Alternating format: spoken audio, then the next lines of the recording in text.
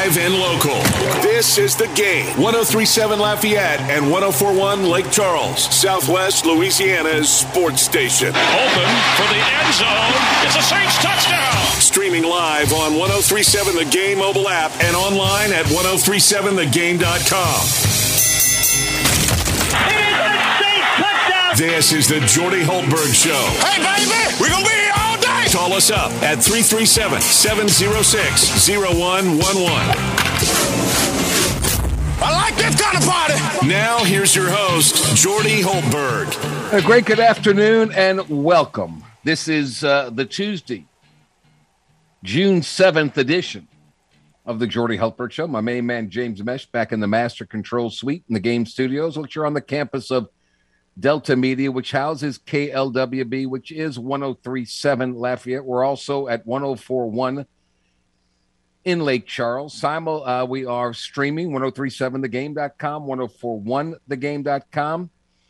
And in the Acadiana area, we are simulcast on Stadium 32.3 and 133 on LUS Fiber. It is great to be with you. Reality has struck. The clock struck midnight, and the carriage turned back into a pumpkin. The horses turned back into mice, and LSU's baseball season was over. LSU's lead was intact in the sixth inning. But at that time, off into the distance in the LSU bullpen, and a harbinger of things to come, the Tiger pitcher threw a warm-up pitch in the dirt that was scooped up by the catcher. Then came another throw. This time, this pitcher launched it several feet high and to the left of the bullpen catcher's glove. The ball flew down the right field line, rolled toward home plate, interrupting play for a few minutes. LSU was winning 4-3, but they were holding on by the hair of their chinny chin, as tight as they could, fighting, clawing its way, just trying to get the win and get to a super regional. But LSU's pitching staff wouldn't be able to keep this thing together. LSU wouldn't be able to overcome its big flaw. In the seventh, leading 4-3, Jacob Hasty was pulled after 7 pitches. Devin Fontenot was pulled after 3 batters, and Bryce Collins was pulled after 3 himself. 4 pitchers, 4 Southern Miss runs. And even some late LSU heroics tied the game in the 8th. Southern Miss scored again in the top of the 9th to put it all to bed. And LSU's first season under Jake Johnson ended in Hattiesburg on a Monday night. Oh, what a Hattiesburg super regional it's going to be as the Ole Miss Rebels. So much talk about their coach, Mike Bianco, being out the door, underachieving, and now here they are in the super regional. LSU had one of the best offenses in the country, ranking number 2 in the SEC in scoring, number 3 in home runs. It had the potential number 1 overall Major League Baseball draft pick in third baseman Jacob Berry, and perhaps next year's number 1 overall in center fielder Dylan Cruz. 2 or 3 more hitters will likely be drafted in the first 2 rounds. They could put up 10 runs on the best teams in the country, but unfortunately they could give up 10 just as easily. So, how would you rate that season? How would you rate it? Boy, they showed a lot of fight. They showed a lot of determination. Johnson inherited a program that didn't have a single player and made it to the College World Series at LSU, the first time LSU had gone 4 years without an Omaha trip since 1985. He also inherited a team that just lost multiple star pitchers to the draft and without any coming in.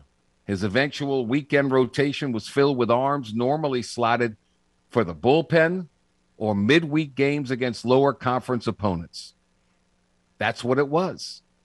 So you cannot fault the head coach for this. He has got to go out. He's got to hit the portal. He's got to do whatever he can. He's got to find pitchers. We had one of the all-time great LSU players, Todd Walker, say, look, hitting's one thing, but postseason play is all about pitching. All about pitching. So we'll delve into that today. Glenn West was in Hattiesburg. He will share his thoughts on this LSU baseball season coming up in a few minutes. Blake Topmeyer, USA Today, is also on our guest list in the first hour. We'll talk all things from scheduling in the SEC, and if they do the 9-game schedule, 3 regular every year matchups and 6 rotating, who would be LSU's 3 set-in-stone teams? There's a lot of debate that could happen with this, a lot of debate. And we'll share his thoughts on what he believes, and I'll give you my thoughts as well on that. In hour number 2, Bob Rose of the Saints News Network will join us, as well as he does each and every Tuesday for the Black and Gold Report. Other headlines: Tiger Woods is going to skip the U.S. Open, says he's just not strong enough. He wants to take some time off, get back, and play the Open Championship at St. Andrews. Speaking of the U.S. Open, they will accept the players that are playing in the Live Tour. Dustin Johnson has left the PGA Tour to play in that tour that gets underway this week. Phil Mickelson playing in that as well. But the U.S. Open will accept Phil and all eligible golfers to come back and play in the tournament next week. So the USGA decision puts the open nature of the championship over a player's decision to play in the Saudi-funded rival league. So the U.S. Open's June 16th through the 19th at the Country Club outside Boston. Both have said they plan to play the 3rd major of the year. So that's a big debate going on as well. LSU, in another opportunity to raise money to do what they need to do, they announced yesterday after we went off the air that they are launching a subscription-based streaming service called LSU Gold that will feature behind-the-scenes documentary series, in-depth interviews, premium podcasts, and more. This platform goes live August 1st. August 1st will include a series that follows head coach Brian Kelly's inaugural year in Baton Rouge, documenting his arrival in December through the 2022 season. It's going to cost you $8.99 a month for this. So are you interested in ponying up $9 a month to see these LSU features? LSU's in-house athletics department production team, known as South Stadium Productions, will be in charge of this. So LSU's doing everything they can in-house, trying to generate as much revenue as they can in a variety of ways. They're not the first. Notre Dame has done this, Maryland, Oklahoma State, Clemson, Arkansas, but they're trying to generate money however they can. So I'm curious to see if you are interested in doing so. So we shall see. Back to the Hattiesburg Regional. Tyler McManus, Dylan Cruz, Josh Pearson, Cade Doty were named to the all-tournament team for the regional. They just couldn't get it done. They went to the well so many times, and it just never panned out in the finale. Congrats to former LSU All-American linebacker Brady James, one of 80 players from the FBS selected to appear on the 2023 ballot for induction into the College Football Hall of Fame. He holds the LSU single-season record for tackles with 154, ranks number 2 in school history in career tackles with 418. He was a standout in the classroom. He was selected to the prestigious National Football Foundation Scholar Athlete class in 2002, becoming only the 8th player in LSU history with that distinction. So best of luck to friend of our program, Brady James. We wish him all the very, very best. We have got a birthday party coming up here. It's the game's birthday, and this is your invitation to party with us as we celebrate 10 years of being Southwest Louisiana's sports station. Join us at Buffalo Wild Wings on Ambassador Caffrey on Wednesday, June 22nd.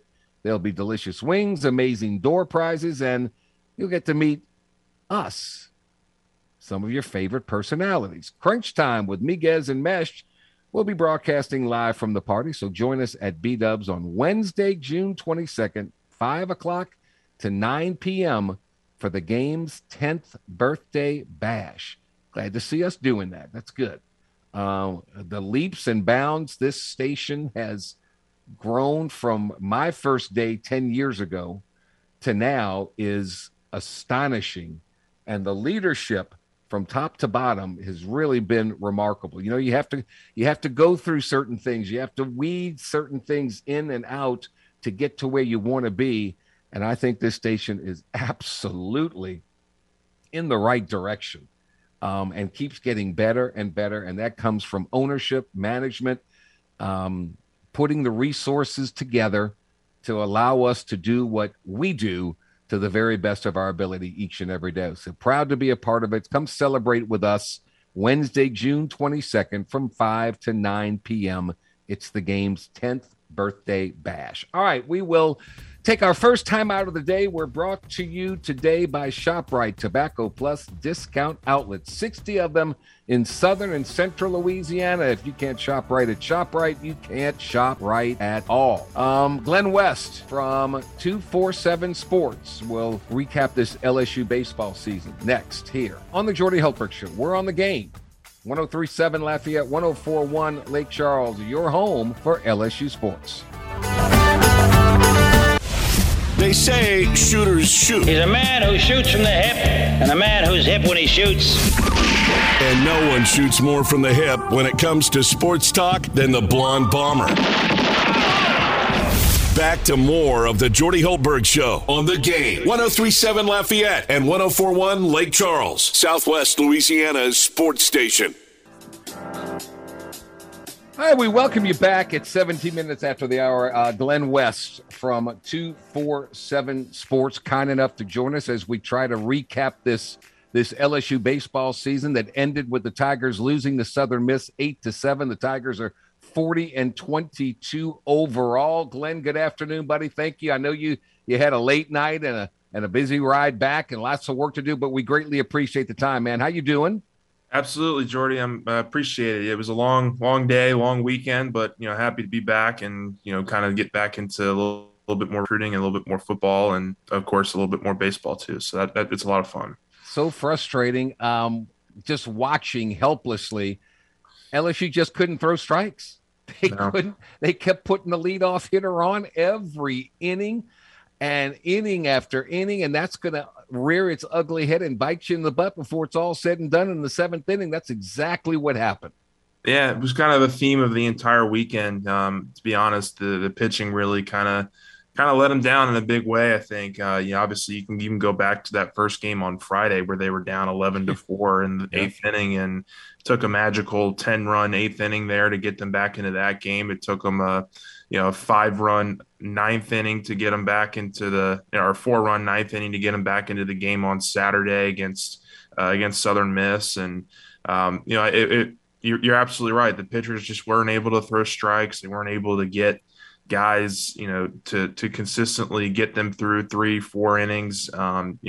They made 4 pitching changes in that 7th inning yesterday and just trying to find anything to get them out. And they just couldn't figure it out. But, I did think that they showed some growth offensively. I think a lot of these players really rose to the occasion this weekend. Dylan Cruz, Josh Pearson, Jordan Thompson had some really big moments. Cade Doty was really good. There's a lot of players that I think offensively you can really kind of hang your hat on next year too that are going to be back with this program. So it's going to be a fun and interesting offseason. I think obviously the expectations at LSU are always Omaha, and so a regional exit I think is something that's not going to be tolerated year in, year out in Baton Rouge. So there's no doubt. After we spoke with Jay on Monday, they've got work to do, and they understand that. And I think a lot of it's going to be centered on trying to rebuild this pitching staff. No question. To be honest with you, their weekend starters were basically in the past, that would be players coming out of the bullpen or players that would be pitching on a Tuesday night or a Wednesday night against far inferior opposition, just to be brutally honest. Yeah, look, I mean, they got some pretty good consistency out of McHale in the past. I think McHale is a guy who's proven over his career that he can be an SEC starter. Probably not a Friday night guy, but thank you. He's an SEC starter. He can get you through 5-6 innings of some pretty clean baseball. But yeah, they were really missing that Alex Lang, that Jared Poche, that Aaron Nola. I mean, they didn't have much in that regard, and they just had some really inconsistency, throughout that rotation. Blake Money got off to such a great start, and then by the time SEC play rolls around, he's getting hit and not really getting you through 2 or 3 innings even. And then obviously Ty Floyd was another name that was kind of hot and cold this year. He had a nice kind of bounce back here at the end of the season. I thought he pitched pretty well over the last couple of weeks, but you got to be able to have more than just 2 guys that you can rely on as a starter. And it was rough. And for a bullpen that had been really consistent for most of the season, I think that was probably the most kind of the moment maybe got a little too big for some of those guys. A lot of those pitchers were transfers, guys who had not pitched in those kinds of moments before, and I think it kind of showed over the weekend. Tip of the hat to Southern Miss, but they were good. They did what they had to do. Their pitching was strong. They came up with timely hits, so you got to tip your cap to them. Of the main players, who do you anticipate LSU losing? Is Jacob Berry gone? Yeah, I would expect Berry and Doty to be the 2 big ones they lose this offseason. Berry is a projected first-round pick. Doty's probably going to go in the top 2 rounds somewhere. And, that's just kind of too much money for those guys to turn down in college. So I would expect those are the 2 big guys to be gone.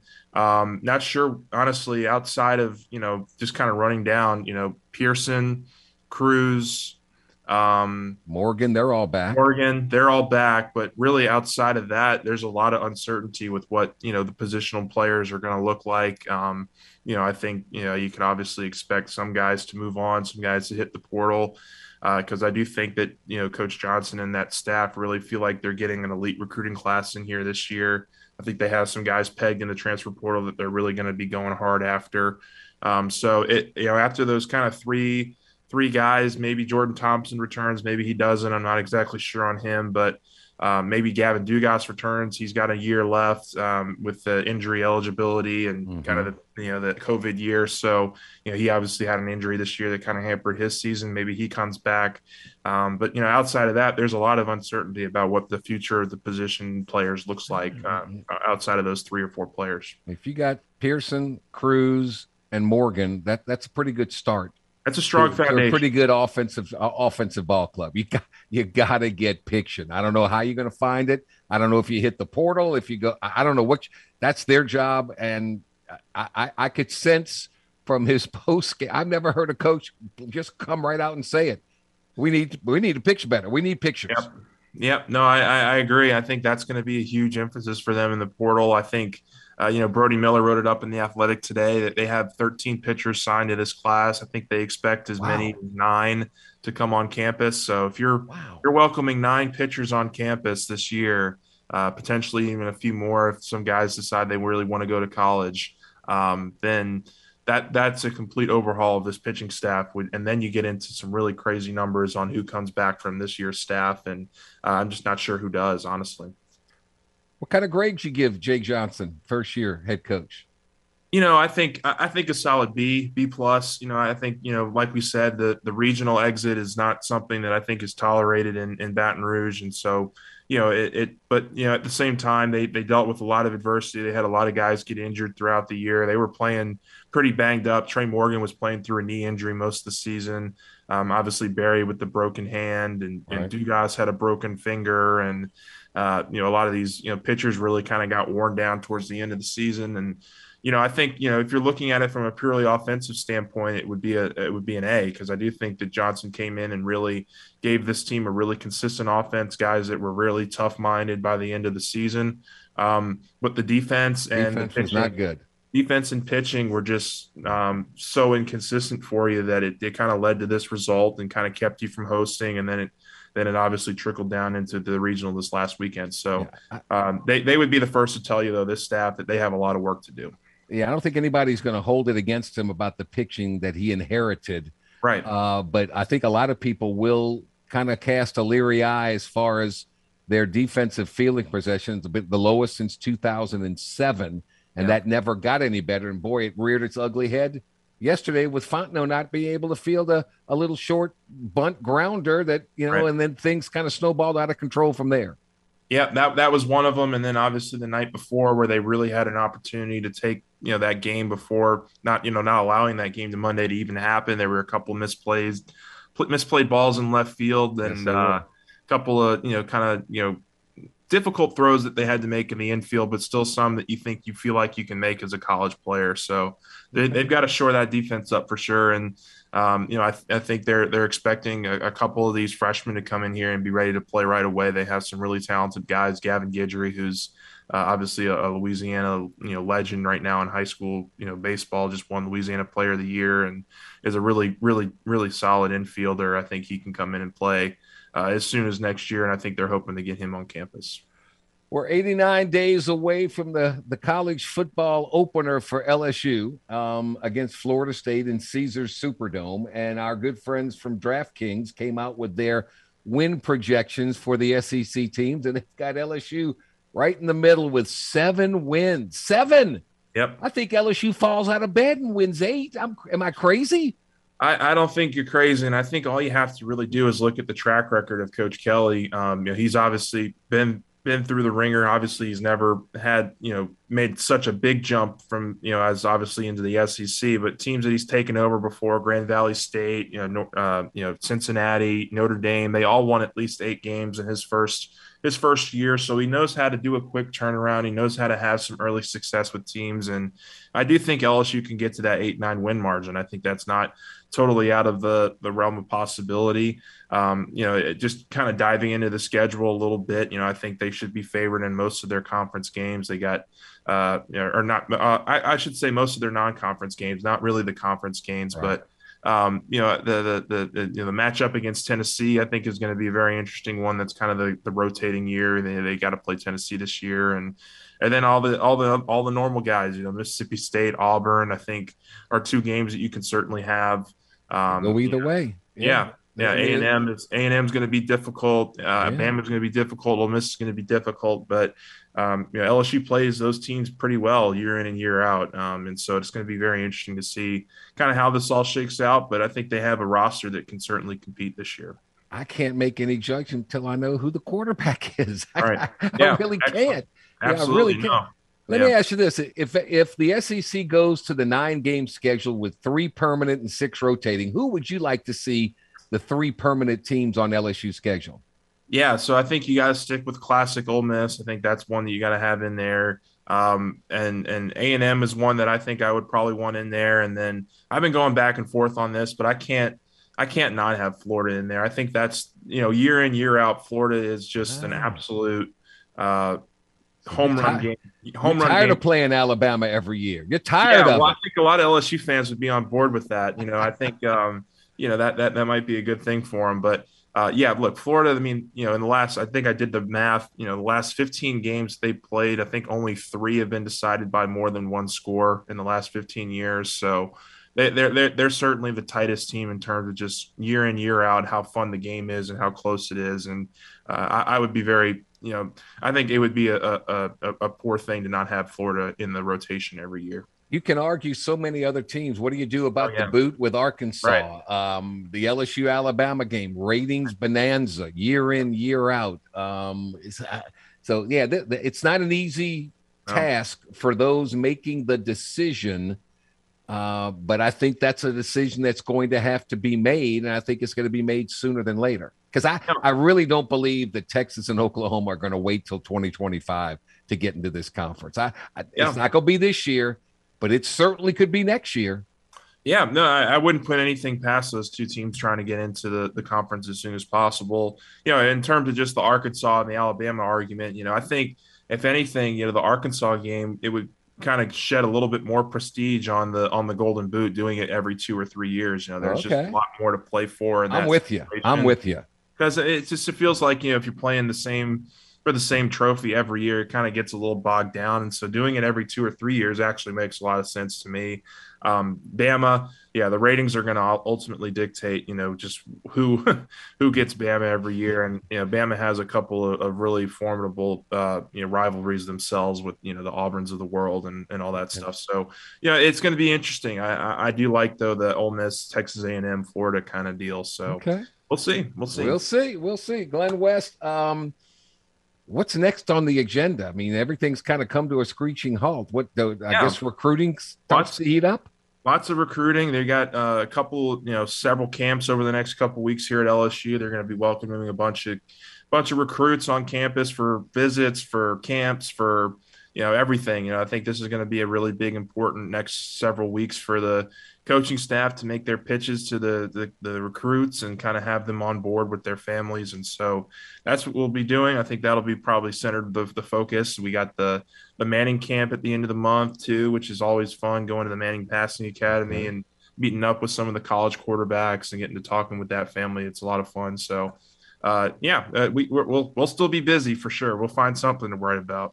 Won't it be interesting to see if an LSU quarterback or 2 or 3 get invited to the Manning camp? And if not 3, then 2, and then who's left out? That'll be interesting, right? That'll be a lot. I mean, look, last year it was Brennan and it was Max Johnson who were invited. Yeah. And, up until that day, we were told that they were going to be there, and then we get there and they're not there. So that's right. That's going to be very interesting. I would expect Brennan to get another invite. I would expect Jaden Daniels, a veteran quarterback, to get an invite, but who knows who shows up? I'm not sure. They might send Walker Howard out there for all I know. There you go. Glenn West, 247 Sports. You're the best. Welcome back, and thank you as always. Yes, sir. I appreciate it. Thanks, Jordan. All right, buddy. Take care. That's Glenn. Good job. Good job as always. If you want to see the Astros in person, listen up. The Game, 103.7 Lafayette, 104.1 Lake Charles wants to hook you up with our latest Astros weekend getaway. Houston takes on the Chicago White Sox Saturday, June 18th. You can be there. Register in the Game Clubhouse at 1037thegame.com or 1041thegame.com to score 4 tickets, a tour of Minute Maid Park, and hotel accommodations. That's Saturday night. Astros weekend getaways are powered by Butcher AC, Le Meridian, Houston Downtown, and the Game, 1041 Lake Charles, your home for Astros baseball. We're brought to you today by ShopRite Tobacco Plus Discount Outlets. When we return, Blake Topmeyer, USA Today, will share his thoughts on scheduling in the SEC and football, plus minuses. How many games does he think the Tigers are going to win? That's coming up next. Stay with us. Jordy Holtberg is known far and wide as the Blonde Bomber for the perfectly feathered golden mane he rocked back in the day at LSU. Just let your soul go. Just let it shine through. The hair may not be as golden or as long, but Jordy is still making a name for himself. Back to more of the Jordy Holtberg Show on The Game. 103.7 Lafayette and 104.1 Lake Charles, Southwest Louisiana's sports station. And we are back in the league that just means more. Tennessee, Auburn, Texas A&M, Ole Miss, Arkansas. 5 teams still involved out of the 16 total in the NCAA Baseball Super Regionals. We're joined now by our good friend who is does a great job as the SEC columnist for the USA Today Network, Mr. Blake Topmeyer. Blake, good afternoon, my friend. How have you been? I've been great. Yeah, just got back from a trip to Florida last week. Was down in Destin for the spring meeting, so a little balance some work with some sunshine and sand. Nice. Do those coaches, can they go out on the beach and just be normal people, or do they just stay away from all that because people will just flock around them and bother the heck out of them? I wish I could tell you the answer to that, but I don't know because, like a peasant, I cannot afford to stay at the Hilton Sandestin where the meetings go on. I was across the way at the Residence Inn, and I did not have access to the same beach that they have access to at the Hilton Sandestin there. So I don't really know. I was not on their same stretch of sand, so maybe they were out there, playing a game of beach volleyball. I wouldn't have known it. what is going to be the one thing that does not allow the SEC to play a 9-game schedule? It seems to me it's a no-brainer to play 9. What would be the negative of that, in your opinion? I mean, the only negative would be for struggling coaches who are worried about losing an extra game and getting fired sooner. Like, I mean, really, as you go through it, to me, that's the only argument against not doing this, is if you're a struggling coach, a struggling program, and you think, we need to be playing an extra game against Ball State and one fewer SEC game so we can get to 6-6 and play in the Birmingham Bowl. Well, as we all know, if you're a struggling coach, beating Ball State is not going to save your job. Exactly. If the difference between being fired and not is a win over Ball State, well, I'm sorry, you're going to get fired anyway. So there's not a good argument for not doing it, frankly. The Big Ten has done this for years, played a 9-game conference schedule. And oh, by the way, a lot of Big Ten teams don't play FCS opponents either. That's right. The Big 12 for years has done a 9-game conference schedule. I mean, I know some could say, well, what about the years where you play 5 SEC road games? Because every other year in a 9-game schedule, you'd play 5 games on the road. Well, that's fine. You play your 4 SEC home games, and as a schedule maker in those years, you just ensure that you schedule 3 non-conference home games. So you'd still have 7 home games. You just have to work a little harder at it if you're the one drawing up your non-conference schedule. There's no good arguments for it. I think it's just the weaklings in the conference that, would like to see it stand at 8 conference games. But are you really going to kowtow to those teams? I don't think so. Right. Very good point. I'm curious, Blake Topmeyer, USA Today Network, covering the SEC. I mean, I wouldn't want to be the person that had to make the decision if they go to a 9-game, 3 every year team and then 6 rotating. How do you determine who those 3 are? Because you make an argument just for LSU's sake, for instance. There's the Ole Miss rivalry. There's the force-fed LSU-Arkansas for the Golden Boot. There's the Texas A&M rivalry. There's Alabama, which is always a ratings bonanza for television. There's another. Some people want to keep the Florida option available because it's been a great rivalry as well, great matchup. So how they decide what 3 teams you're going to play each year in and year out, man, that's a struggle. It is, and I think people will quickly realize if they try to, if you try to mock this up and draw it up. I have tried to do it, and I've come up with a couple formats that I like under this 3-6 method. But I think as people try to do it, they'll quickly realize it's not going to be about preserving each team's top 3 rivals. Because if you go down the line and preserve each team's top 3 rivals, well, for one thing, if you're Arkansas, maybe you consider LSU among your top 3 rivals. But if you're LSU, maybe you don't consider Arkansas among your top 3 rivals. It's impossible to do, and sacrifices are going to have to be made to make the puzzle fit. I mean, some schools, maybe they don't have really 3 rivals in the SEC. I mean, look at Missouri. Tell me who their 3 rivals are. Yeah, can't do it. I mean, maybe you could say Arkansas, maybe Oklahoma, but you don't get much further than that. So I think you're going to have some compromise here. There is going to have to be at least some effort to make sure that one school doesn't get loaded up with 3 juggernauts as its rivals, and another school gets 3 nobodies as its rivals. But I think the thing you can do in that 3-6 model is not only can you preserve the top rivalries, but I think you can preserve the most important number 2 rivals for each school. I think in the case of, let's say LSU, maybe in a 3-6 model, you keep the LSU-Alabama going. If it's a 1-7 model where you only preserve 1 rivalry game every year, I don't think you're not going to have that, because you're going to have Alabama playing in the Iron Bowl. Auburn, right. Yeah, absolutely. And so I do think you can keep some of those second-tier rivalries. Where I think you have to make some hard decisions then is drawing the line after that second tier and saying, okay, you get your top two rivals maybe. After that, we have to have some nimbleness and some willingness to maybe compromise and maybe have some fairness in scheduling and make the rest of these puzzle pieces fit. But absolutely, you're going to lose some rivalries on an annual basis, regardless of which of these two models you choose.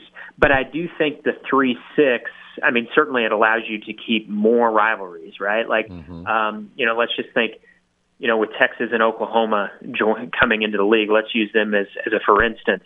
In a 1-7 model, I would assume you're going to have Texas and Oklahoma playing each other every year. That means Texas and Texas A&M are not playing each other every year. In a 3-6 model, I think you could keep both of those games. But I do agree, at some point for a school like LSU, I mean, LSU, they have like 6 rivals, it seems like, you're going to lose some of those games, at least on an annual basis. There's a bunch of them. Florida, Georgia, Florida, Tennessee. I mean, to Tennessee fans, the Alabama rivalry is something. Nationwide, maybe LSU, Alabama is more appealing than Alabama, Tennessee. You know what I mean?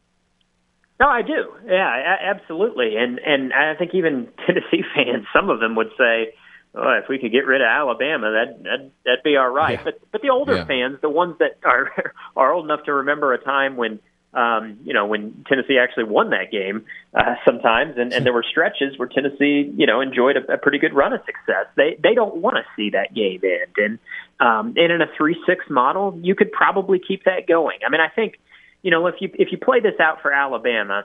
Again, in the 1-7 model, it's going to be Auburn. If it goes the 3-6 model, I think you could make a case for Alabama that you could have Auburn, LSU, and Tennessee as their 3 rivals. Now, that's pretty tough, right? Yeah. But I do think there's going to be a couple teams in that 3-6 model that have 3 pretty tough rivals that they're going to have to play every year. And, of course, if you've been playing in the SEC West, you're used to playing a tough schedule anyway. And you look at Georgia as another one. I think in a 3-6 model, you're able to keep Florida, Georgia obviously going every year, but then you're also able to preserve that Auburn and Georgia game. Now, maybe then as Georgia's third rival, if you say, well, they have to play Florida, they have to play Auburn, maybe you give them a South Carolina, someone who's not of that same ilk. I think there is that balancing act. I think for LSU.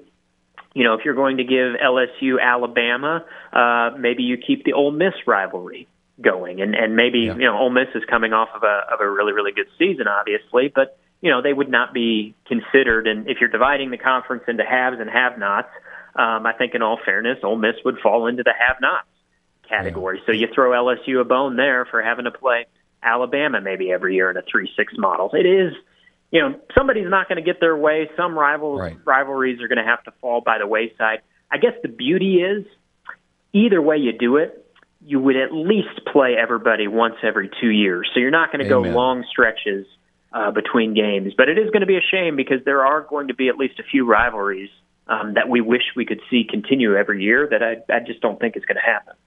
Blake Topmeyer, USA Today, covering the SEC. When you ask coaches to give something like that, to take something like that, normally they want to give something in return. So you play 9 conference games, that leaves you 3 other games.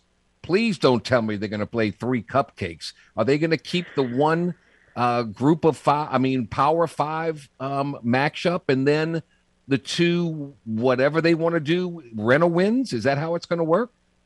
Yeah, it's going to be Cupcake Central. That's going to be an option. It sounds like all the discussion down in Destin from last week was if, of course, the SEC hasn't decided on anything yet, but if they go to this 3-6 model, the compromise is that you would have the option of playing 3 cupcakes. You wouldn't have to play a Power 5 in your non-conference. Now, we heard some people say, required or not required, we're going to play a Power 5 opponent in the non-conference anyway. Florida was one who was adamant about that. We heard from Florida Athletic Director Scott Strickland, and he said, I don't care if you require us or you don't require us. Florida's going to play a minimum of 1 Power 5 opponent in its non-conference every year, and that would obviously be important at keeping that rivalry going with Florida State. And so I do think your better schools in the conference, I mean, frankly, it would be embarrassing. And it would be a sign of, you don't really think you deserve to be in the college football playoff conversation if you don't think you can win, a marquee non-conference game. I don't see the likes of Georgia, Alabama, LSU, Florida, Auburn, on down the line. I don't think those types of schools are going to be ducking playing a Power 5 non-conference game, even if it goes to a 9-game conference schedule. Because, again, you could look at your peers in the Big Ten and say, hey, they're playing 9 conference games, and they're also, playing a marquee non-conference game. Mm-hmm. Now, if you're Vanderbilt, are you playing a Power 5 non-conference opponent? Maybe not. No. Gotcha. Maybe there are a couple other schools in that category that say, hey, we're going to schedule ourselves 3 cupcakes because we think we're going to take our lumps in the conference play. That option does seem like it's going to be available if it goes to a 9-game conference schedule. But I think more than half the league, I think 10 to 12 teams in the SEC probably would still look to schedule a minimum of 1 Power 5 non-conference game every year. And I believe the power of the voice of the people has persuaded athletic departments. Nobody wants to go see those games. Nobody's going to go. They're not going to go out of their way to show. That's the games where they give the tickets away, or they just stay home and go do something else because they know they're going to win. And who cares? They want to see better opponents. And I guarantee if you ask any player that puts on a uniform for any team, we don't want to play ball. No offense to Ball State, whoever we're going to talk about. We want to play the best. I mean, I was that way. And playing basketball, I didn't want to play these rent-a-win teams. Let's play the best team. It's going to make us better overall. I understand the wins and losses and all that kind of stuff, but we expand the playoffs, right? Then you have a little bit more leeway when it comes to how many losses you have. Yeah, you're exactly right, Jordan. And I think there would be a little more comfort around this if the playoff were already expanded. Yet nonetheless, like we hear all the time, coaches and administrators say, well, we put the student athletes first. Well, frankly, if you're putting the student athletes first, this thing would be over and done with today. It'd be decided. You'd play a 9-game conference schedule. I mean, how often, you were talking about it there. How often don't we hear these athletes say, one of the top reasons they come to play in the SEC is they want to play against the best week in and week out. I don't think there's an SEC football player out there who would stand up and say, you know what, give me fewer conference games. Quite the opposite. They're going to say, we came here to challenge ourselves against the best. We came here to play in these types of games. Give us more of them. Give us more of these marquee non-conference games. Those are the games they want to play in. Those are the games fans want to attend. And you throw in athletic directors, those are the games that are easy to sell, easier to put butts in the seats. We hear athletic directors all the time bemoan the challenges of competing with 70-inch, ultra high-def televisions and fans being able to sit at home and drink beer on their couch and watch the game and not have to deal with parking. How do you get them to come out to the stadium? The best way you can get fans to come out to the stadium is to actually schedule someone worth coming out to the stadium for. I don't blame college. I mean, I get paid to go to the games, but for someone who's paying for their seat and maybe doesn't have media parking like I do, and has to pay for the food at the concession stand, I don't blame them for not wanting to go out and buy season tickets or even buy single game tickets to these games that the SEC team is favored by 42 points. I wouldn't pay to go to those games either. I'd sit at home. I'm with you. I'd have 3 televisions going in my living room, and I'd be watching better football that's going on. You want to put butts in the seats. You want to compete against 70-inch televisions. The best way to do that is to put an appealing opponent on the field. Blake, we got to run. I can't thank you enough. We're out of time. You're the best. Enjoy the rest of your week, buddy. Thank you so much. Okay, sounds good. Thanks for having me. We'll take a quick timeout. We'll be back to wrap up hour number 1 next. Next home, Cutting Edge Realty is holding their annual Luke Day on Saturday at 9 a.m. to 1 p.m. The charity event benefits Canine Companions, which is a nonprofit that gives to those with disabilities with dogs. The event will be located at Beaulieu Park Dog Park at 411 West Bluebird Drive in Lafayette. A food truck and Kona ice snow cone stand will be on site, plus music, treats, and prizes. All proceeds will be donated to Canine Companions. That's Next Home Cutting Edge Realty's Luke Day on June the 11th. Coming up, hour number 2.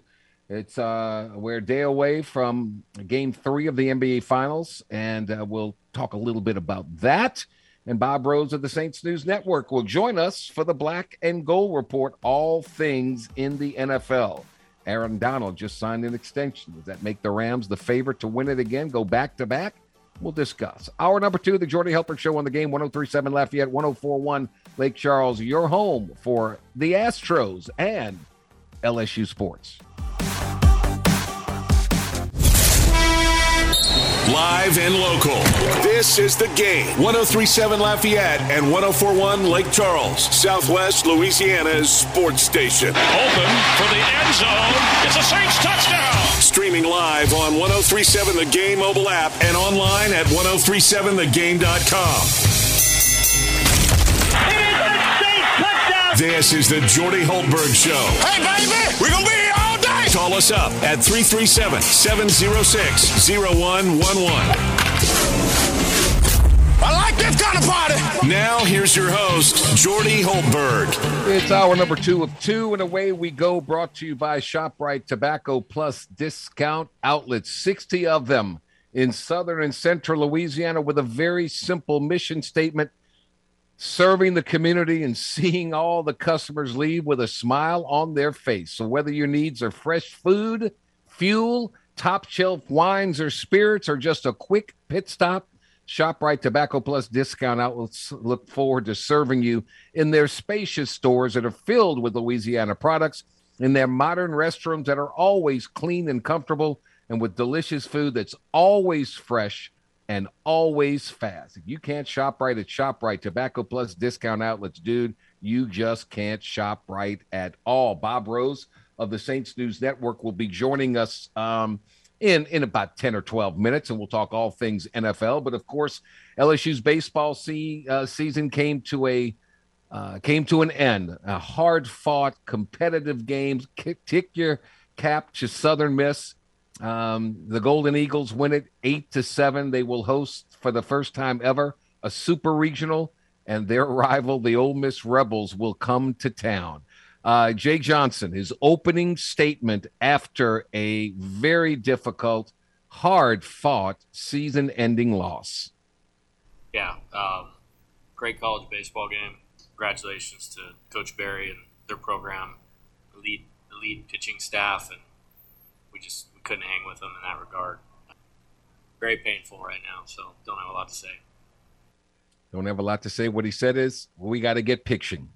We have got to get pitching. Gavin Dugas, his comments after the game. It's hard to put into words right now. I'm proud of how we competed. You can't prepare for anything like this. This is the worst time of the year, watching your season coming to an end, but I'm proud of how we did with this team and what we've had. And I know that I'm going to have all those guys back for the rest of their lives, and I wish we could have went further. And I truly believe we could have, but it's baseball the way it is sometimes. I'm just proud of this team, proud of how we played today. Of course, Dugas hit the home run in the 8th inning to tie the score at 7 apiece. Southern Miss would get one run in the top of the 9th to win it 8-7. A part of the all-tournament team, Dylan Cruz, who went 1 for 3 in the ball game, shared his thoughts after a very emotional loss. Yeah, I mean, it's obviously very tough right now.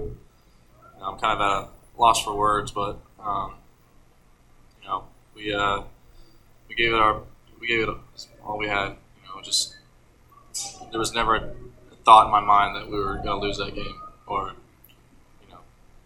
it's just that's a great program. They got great arms, great players all around, great coaches. So I'm at a loss for words right now, but it sucks. It just wasn't our time, I guess. Pitching let them down. There's no ifs, ands, buts, maybes about it. That's just the way it is. Jay Johnson, one more time. in his words, summed up the 2022 LSU baseball team? Yeah, it's tough. I'd prefer he had not answered or asked me that question. They'll know how I feel about them. Clearly, I hit the ground running when this thing happened, and the first pieces were Gavin, Devin, McHale, and I shudder to think where this team would have ended up without those guys. And I'm very honored to have gotten to coach them. We'll see what happens with Gavin, but I'd love to have him back on our team next year. And, they mean a lot to me. This is, when I said painful, this is deep pain, as bad as it is for me.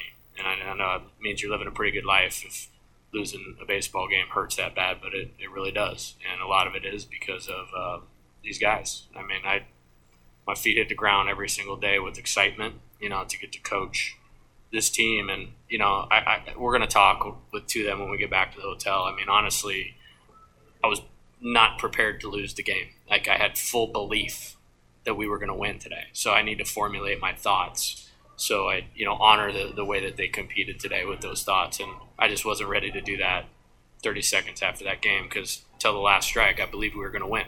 And I knew how hellacious of an accomplishment that would have been, to come in here and do that.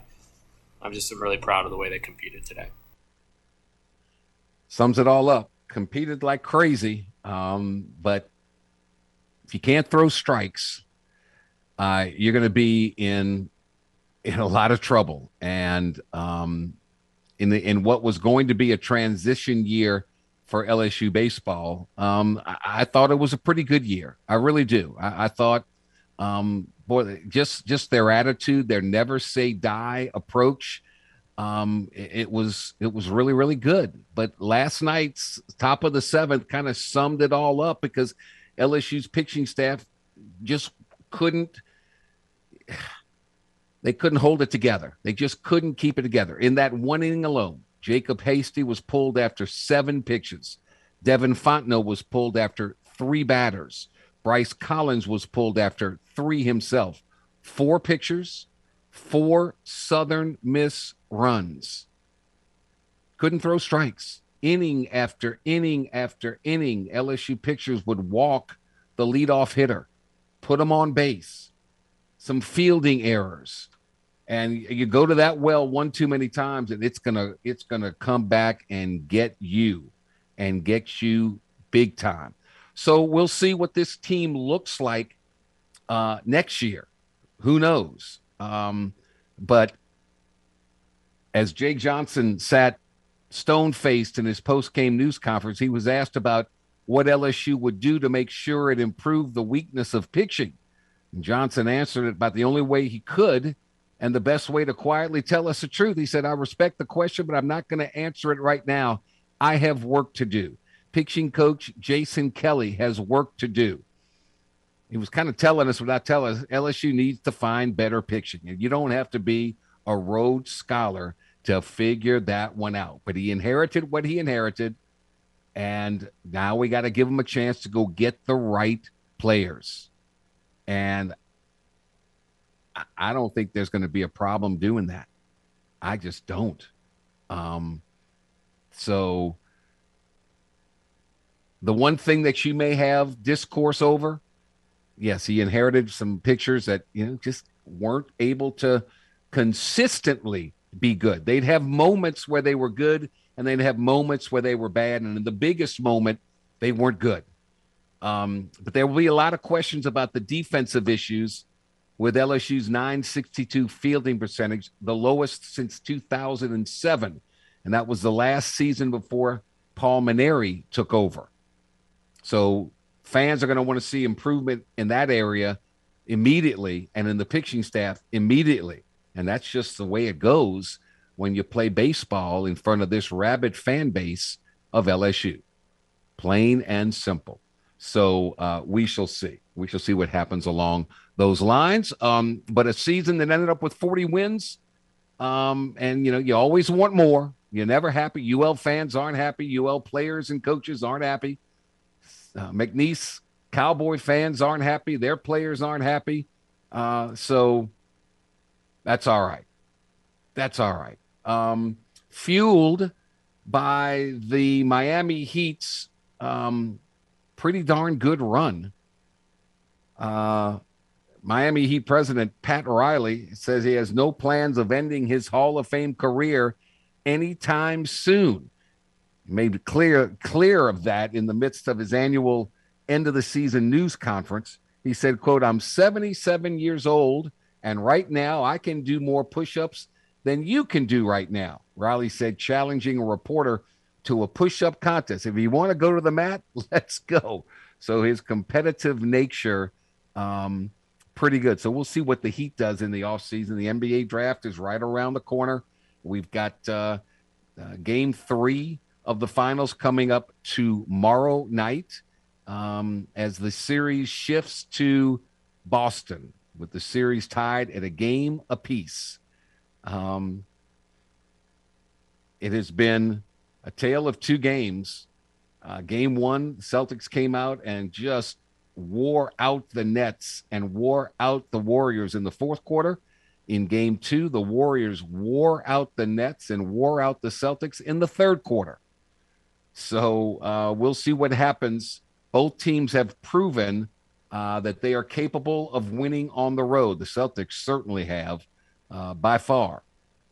Steph Curry leading the way, averaging 26 points a game. Jason Tatum of the Celtics averaging 27 points per game. The 2 stars of stars are getting it done, and both teams really, other than Andre Iguodala, who's on a day-to-day basis with the Warriors, everybody else is basically good to go. So a blowout win for the Celtics in game 1 by 12, a blowout win by the Warriors in game 2 by 19. When are we going to have one of those down-to-the-wire jobs? Well, we shall see. Game 3 coming up tomorrow night. Tiger Woods will not play in the U.S. Open. He's going to set its sights for the British Open at St. Andrews. And the Live Tour gets underway with Dustin Johnson playing, Phil Mickelson playing, but those being allowed to come back and play in the U.S. Open. So there you go. All right. Let's see here. Today is a day that you're going to join and sign up for the Game Clubhouse, right? Not only is it free to join, but you'll get the chance to enter to win tremendous free gifts like a $150 gift certificate to Mr. Lester Steakhouse, mouth-watering steaks cooked to perfection, tremendous size, and so much more. You can only score that $150 gift certificate to Mr. Lester Steakhouse by becoming a member of the Game Clubhouse at 1037thegame.com or 1041thegame.com. So why don't you go and sign up today? We'll take a time out here. We come back, the Black and Gold Report with Bob Rose of the Saints News Network. We'll talk Saints and the NFL here on the Jordy Hultberg Show on the Game. 1037 Lafayette, 1041 Lake Charles, your home for LSU Tiger sports.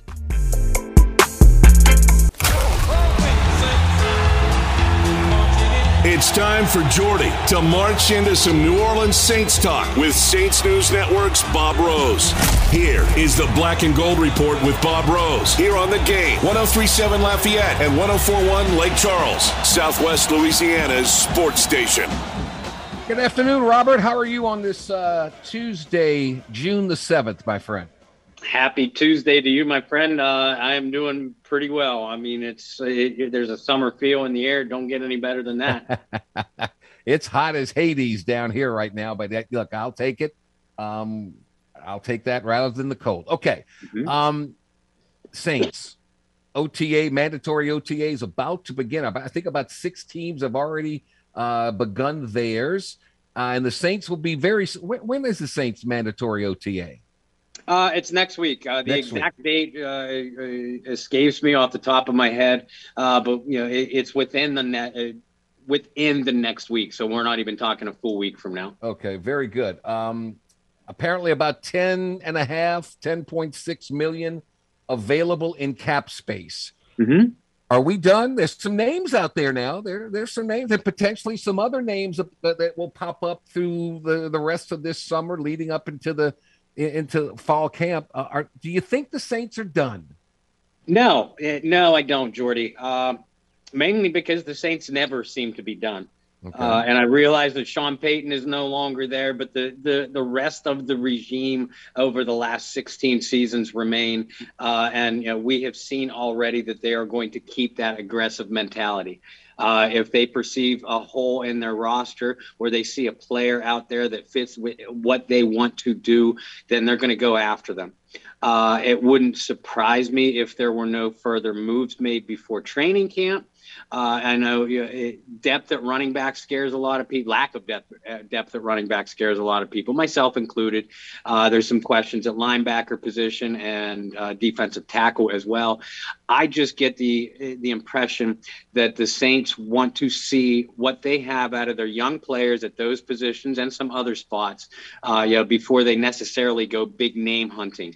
I'm not ruling it out because, like you said, names like Ndamukong Suh, Quan Alexander are still out there. The ever-present Odell Beckham Jr., who wouldn't. I'd be shocked if OBJ gets signed by anybody before camp because his knee injury is going to keep him out for at least half the year anyway.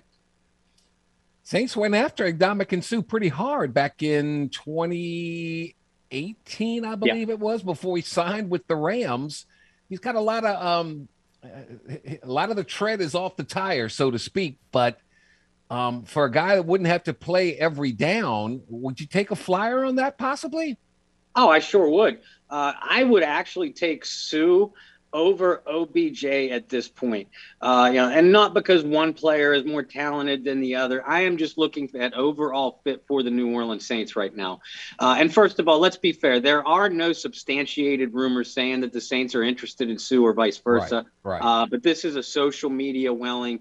And, people like you and me, we're doing our job by trying to leave no stone unturned. But, I think Ndamukong Suh would be a great fit on this team. Like you said, he's not nearly the player that he once was, but we saw even on a fairly limited snap, the lowest snap count of his career last year with the Buccaneers, he is still an effective player, and he would be used at a situational basis on the inside, a defensive tackle for a team like the New Orleans Saints, but with as much depth and talent as the Saints have on that defensive line. You tell me that Suh can't be productive for 10, 12, 15 snaps a game, and he would probably be fresh for down the stretch. Who's a notable free agent available running back? Who's at the top of the list? Is there one? Not really. David Johnson out of Arizona is a pretty name. Or not, I said Arizona, I meant Houston Texans. But DJ has not been the same over the last 2 or 3 seasons. Outside of that, I like Jordan Howard. He was a real talented runner for the Philadelphia Eagles. Yeah. Between the tackles guy, but some decent, solid athleticism. If you want a guy that brings a little bit more versatility, Jerick McKinnon, latest of the Chiefs, is still out there. That gives you a pass-catching threat out of the backfield. But like I said, that's a position that I think the Saints are going to want to see. A, they're going to want to wait to see how Kamara's hearing in early August plays out. And B, they have Abram Smith, the undrafted rookie, and 2 more young guys, and Tony Jones and Devine Ozigbo.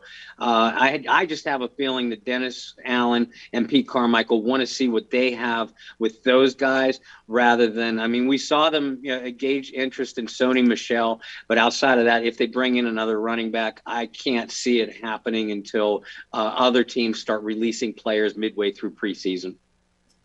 Bob Rose, Saints News Network with the Black and Gold Report. I saw where the other day the Saints added another offensive lineman to the mix, Khalik Washington out of Southern Miss. It puts them at like 92 players on the roster. I thought you could only have 90. What the heck's going on here? They'll undoubtedly release at least 2 players, as you pointed out. I don't remember exactly when the date is that they have to do so. Best guess would probably be before they officially start the OTAs. Like you said at the onset of the show, the Saints are never quite done. Most NFL teams are never quite done. We have seen them have great success with offensive linemen that the general public has not heard of. And unfortunately, I can't tell you very much about Washington myself. I don't remember whether it was our John Hendricks or Kyle Mosley that put out the write-up on him. But Southern Miss is a notable football school, and as we've seen, New Orleans has had success with offensive linemen that seemingly come out of nowhere. So I give every one of them a chance. All right. Bob Rose, Saints News Network. We know who the Saints stars are, but every team has a set of stars, right? It's that second tier, those unsung, unheralded players that basically hold the key to your success, because it's a team game and you can't be lacking in certain positions, areas on the team. Besides the quarterback, the running back, the wide receivers, the defensive backs, the pass rushers, who are some of the Saints' unheralded players that you think need to perform and perform well for this team to get where we think they can go?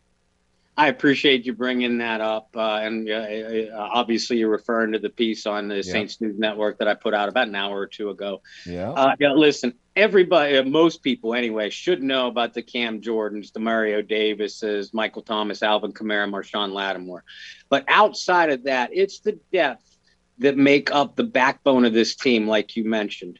And no disrespect to Marcus Davenport, Paulson Adebo, or Pete Werner, who I believe all three are about to take a major step forward this year. But this article, I wanted to focus on guys that have been playing at Pro Bowl levels the last couple of years, but nobody talks about in the national media. I focused on Eric McCoy at center, Deontay Hardy, wide receiver, specifically for his kick return abilities, though. And then David Onyemata on defense. And, of course, Chauncey Gardner-Johnson. Now, everybody recognizes Gardner-Johnson, for his exploits and ability to get inside opponents' head. I think people sleep on how good a player, not only that Gardner-Johnson is, but all four of those guys are. And I just think that they carry the key to how well the Saints do this year. They've been underrated performers for the last 4 seasons. And all four of them, coincidentally, are coming into a contract year. And I just think they're so crucial to this team's success. McCoy, very, very critical. They traded up to get him out of the draft. He was a guard at Texas A&M, and he replaced the retired Max Unger at center. So he made the transition seamlessly and has held that spot from day one to now.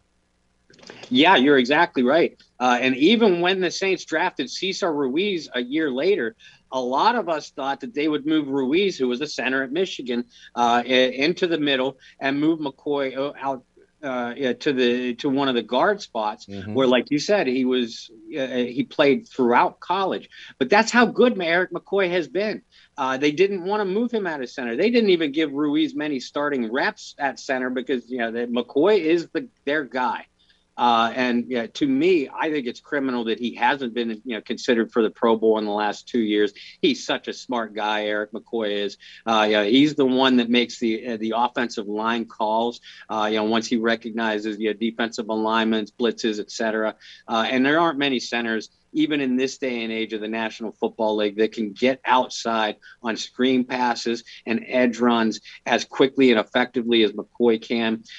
He's fairly undersized for an interior lineman, only 305 pounds. Right. But man, that guy is a bully in the middle too. The Saints running game, even as athletic as Alvin Kamara is, he's still a cutback runner. A lot of those rushes come over guard or tackle where Kamara is looking for cutback lanes. Well, who do you think gives him those cutback lanes? It all starts with 78 Eric McCoy in the middle. You gotta have players up front, and he is on the offensive side. And all you have to say about David Onyemata, he was kind of a project. But when you let Sheldon Rankins and Malcolm Brown go to other teams, that tells you what they think of David Onyemata. He's gotten better each and every year.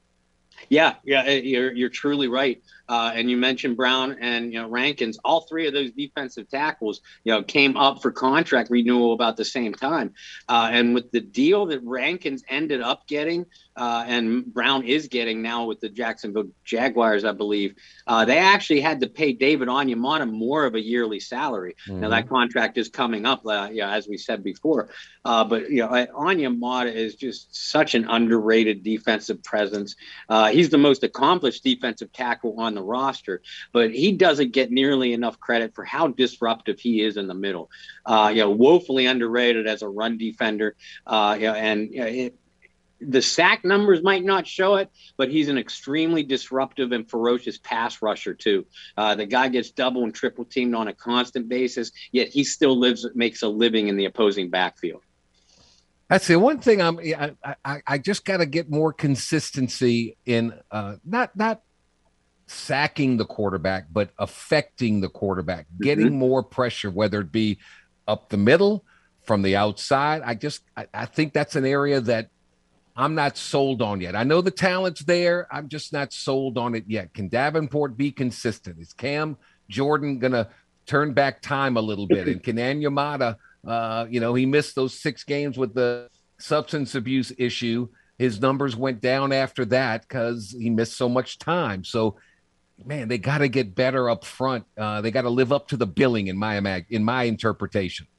Oh, I couldn't agree with you more. Davenport has to put together a healthy season. Is Cam going to be able to continue to defy father time? What kind of player? Peyton Turner. I love the skill set, but he hasn't done it on an NFL field yet because he was hurt most of last year. And then, like you said, Onyemata's numbers were down. We know how good all of those players can be, but we've not seen them all do it at the same time. And that's scary to think about when you consider how good this defensive line has still been over the last few years.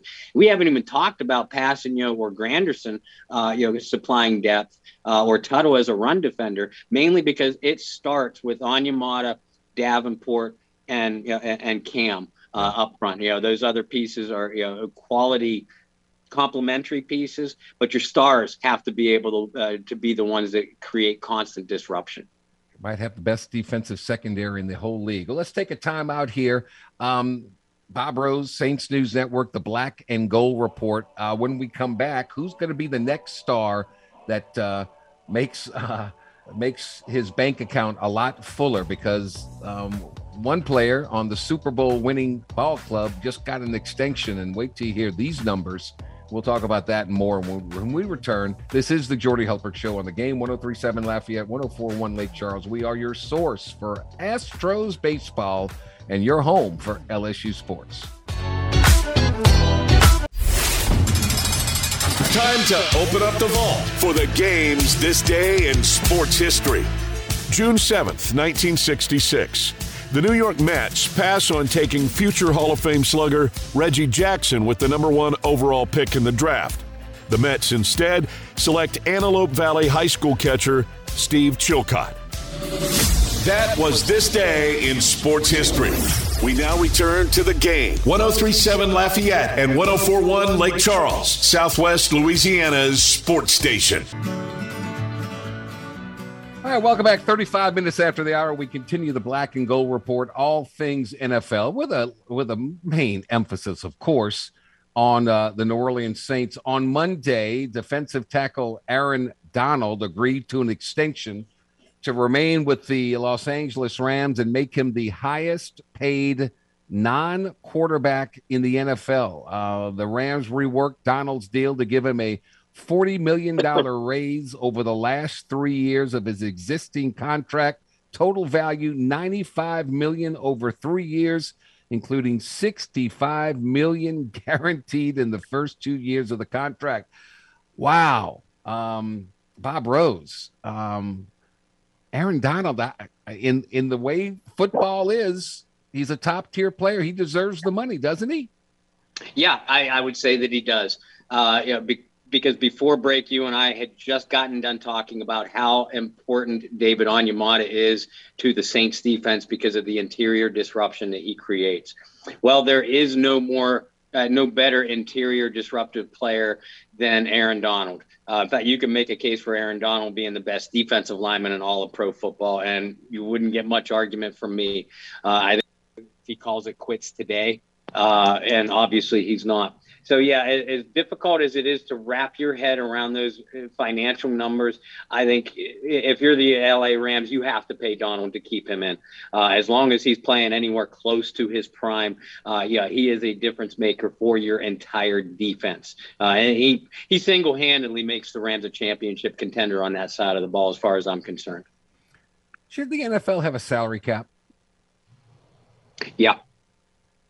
Yeah, I believe they do. They should rather, because we've already seen several general managers, Mickey Loomis being the best of them, with the ability to circumvent that without it affecting their roster adversely too much. And I think if you get rid of the salary cap altogether, it will just be completely chaotic. The Donald Snyders and Jerry Joneses, they would run amok. Should they have a separate salary cap for big money players? So each team gets 5 players, and they can pay them like an Aaron Rodgers, like Michael Thomas, whatever, that produce, and pay them what they want. But that doesn't count against the salary cap of the majority of your team. Therefore, you can pay some players a little bit more, other than. Look, you get these top paid players and they own such a big percentage of the salary cap. You bring up an interesting point, and it's something that kind of crossed my mind, 2 or 3 years ago. When I forget which quarterback first broke the $30 million average per year barrier, but at that point I began, kind of thinking the same way. And at first I said, well, the quarterback should be exempt from the salary cap number. But now I'm thinking that each team, piggybacking off your theory, each team should have one exempt player from the salary cap. And okay. I believe that would give an opportunity for veteran stars to play a little bit longer. I don't think that certain teams, mainly big market teams, would be able to run roughshod at that point, because you would still have some structure to the system. Okay, makes sense. I like that. 5 was an exaggeration. 1 sounds really, really good to me, and then you'd be able to keep even a couple. Maybe a quarterback and one other exemption. With a cap on those two positions, so that way you don't see $100 million a year guys, things like that. But something to tweak the system a little bit, I think that would keep the competitive balance and parity throughout the league. Aaron Donald re-upping with the Rams. Where do you put them in the conversation of the NFC and heading back to the playoffs and on a possible another Super Bowl run? Rams are at the top of the heap for me. Okay. They lost very little this offseason. I know they lost a couple of big names. Von Miller, first and chief among them. They did a great job replacing Odell Beckham, who would have been hurt anyway. With Allen Robinson. They lost Robert Woods at wide receiver, who was hurt at the end of the year, but I think Woods is an extremely underrated guy. I'll be interested to see how well the Rams fill the retirement of tackle Andrew Whitworth. But they brought in Bobby Wagner. The Rams amuse me because they just say, heck with the NFL draft. We're just going to keep recycling these veterans. So far, it has not caught up with them. They're getting these veterans, bringing them in while they're still hungry and still playing at least near the top of their capabilities. I realize the NFC West is a juggernaut. I don't think that that's as tough a division as what people are making it out to be, but it's still going to be tough. If the season started today, the Rams have to be the NFC favorite to repeat, and probably among the top 2, 3, 4 teams at the lowest to come out as Super Bowl champ. Bob Rose, Saints News Network. I don't know what's going on with the Chicago Bears, but first-year coach Matt Eberflus and general manager Ryan Poles, apparently they don't care about rules and regulations because they keep having contact in practices, and the NFL says you can't do that. And so after requesting video, which showed it, the Bears were forced to cancel their their OTA that was scheduled for today. I bet you the fans are loving this coach. Yeah, I don't care what the rules are. We're going to hit. We're going to be the monsters of the Midway again. Yeah, and you know me, I love the old school mentality. But by them doing that in a manner, it kind of cost their team an extra workout. And when you have a new coach, new systems, and so many young players that the Bears had brought in to try to rebuild, whatever they had before, by not following the rules, you kind of took a step forward, but then you took 2 steps back. I do expect the Bears to come in with that aggressive mentality. So if you're an old school fan, like myself, you got to love the mentality that the coaching staff is approaching this particular team with. The NFL is just a better league when the monsters of the Midway are relevant, aren't they? And I would just love for a team in the NFC North to just to be able to beat up and rough up my good friend number 12 up there in Green Bay. I'm with you. I'm looking at, quarterback is such the key position. The AFC West, Pat Mahomes, Kansas City, Russell Wilson, Denver, Justin Herbert, the Chargers, Derek Carr with the Raiders. I don't know if there's ever been a division with better quarterbacks within the confines of that division. I can't think of one. There have been some, maybe 2 really, really good ones and 2 not so good, but man, that's 3, 4 pretty good ones in that division, man. Yeah, and they're all. You and I have both spoke out loud about Russell Wilson perhaps being on the decline, but I think beyond that, you're talking about all 4 quarterbacks, in or very, very close to their prime, and Herbert and Mahomes in particular are still young. They're not even. You could make a case for them not even being in the prime of their career yet.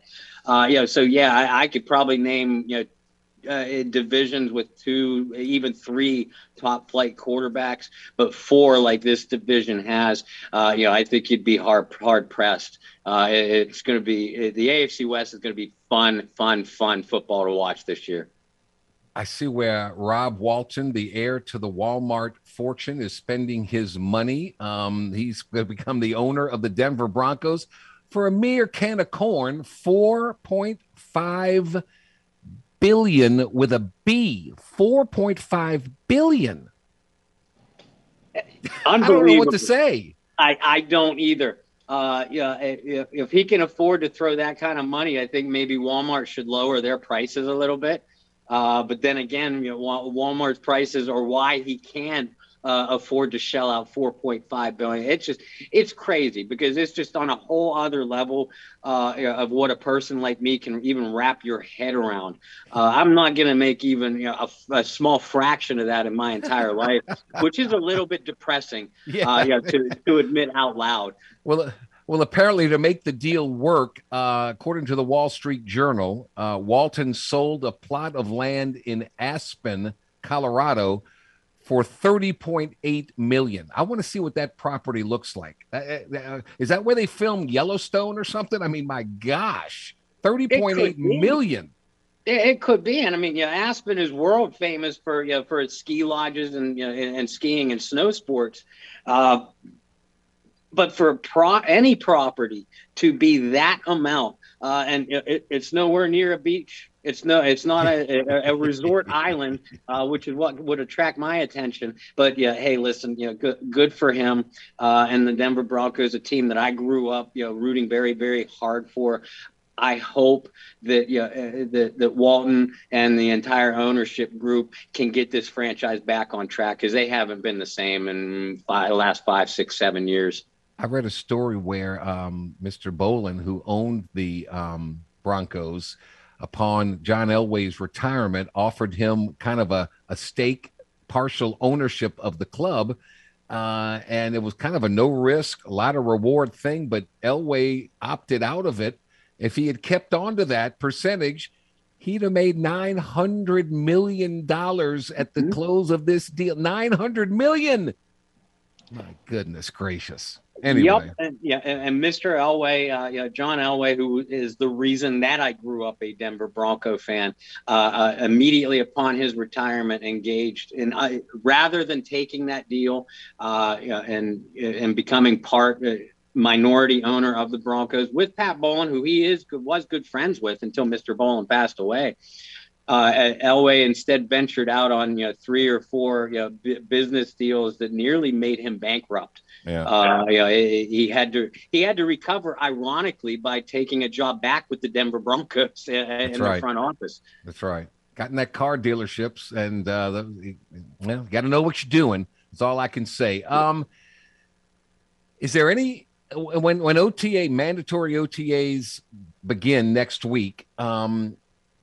What are we looking for? Who are we looking to see from an injury perspective, other than Michael Thomas? That's case number one. Is there anybody else that we're wondering how they're, Andrus Peat wasn't at the OTA that wasn't mandatory, didn't have to be there, but I always worry about his health. Is there anybody else that's an issue? I think you gotta wonder how Peyton Turner is recovered. Granted, he didn't blow out. PT didn't blow out his ACL or Achilles, knock on wood, Achilles or anything like that. But anytime a rookie or a top end player misses all or most of the season, especially when you haven't really got to see what he can truly do on a football field yet. You have to be concerned. Is this going to be a recurring problem for him? I'm definitely looking at Peyton Turner. Other than that, obviously all eyes are going to be on Jameis Winston to see if he continues to progress, while recovering from that knee injury. But I'm with you. I would doubt we see much, if anything, from Andrus Peat, much, if anything, from Michael Thomas. Those guys are still at the facility, around the facility, and rehabbing. But this team doesn't need them yet. All right, Bob Burrows, Saints News Network. Anything else that we didn't touch on? Not that I can think of. You are the most thorough guy in the business. So I don't know about that, but you hit everything. But you always have the right answer. So let's just leave it at that, man. You go have a great rest of your Tuesday and week, and we'll talk to you next week. But it's always fun. Thank you so much. For sure. Have a terrific Tuesday, my friend. All right.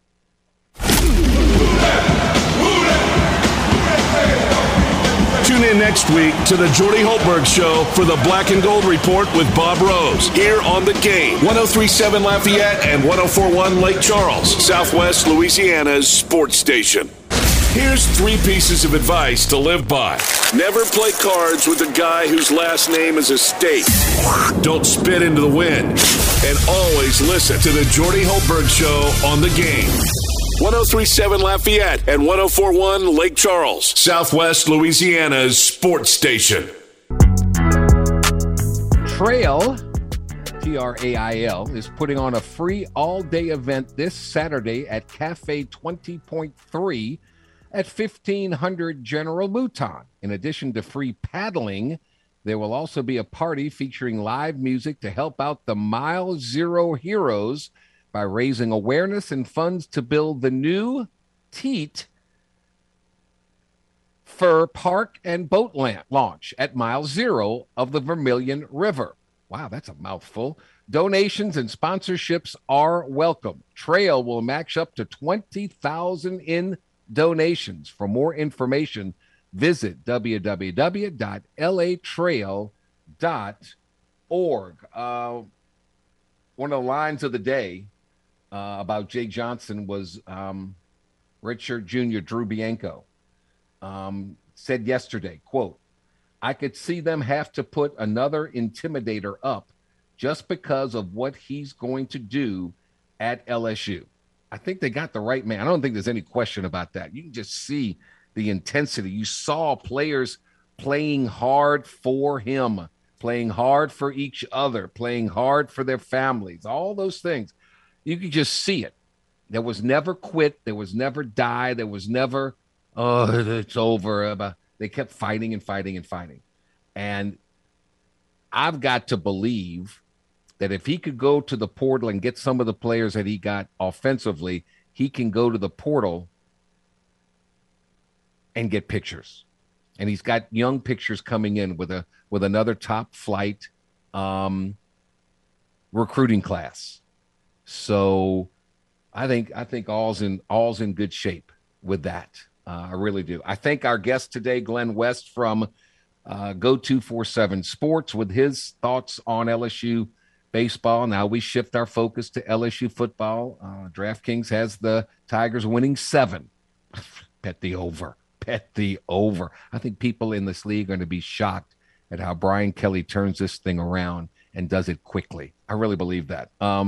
Blake Topmeyer with his thoughts on it's going to be a 9-game schedule. I don't know if there's any doubt. It's going to be 3 every year teams that you play, and I believe it's going to be Alabama. I believe it's going to be Texas A&M, and I would keep Ole Miss. I don't want Arkansas. I could care less about Arkansas.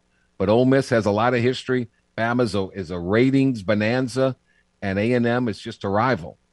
That 7 overtimer and all, it's just a rival. And the fact that LSU wanted Jimbo didn't want LSU. Jimbo goes to I just think that's a natural. So we'll see. And Bob Rose of the Saints News Network. James, thank you so much for all you do. Tomorrow, Michael Huguenin will join us. We'll preview Game 3 of the NBA Finals and so much more. Thanks to all of you for listening in whatever form or fashion that you do. Thanks to our partners that make it possible each and every day. So come on back tomorrow, same time, 2 to 4, same great stations. 103.7 Lafayette, 104.1 Lake Charles, your home for LSU and the Astros. So until then, I am Jordy Hultberg. Stay thirsty, my friends. Do everything you possibly can to stay healthy, my friends. Be kind to one another. Let's all be happy. Have a great day. We'll see you and talk to you tomorrow. So long, everybody.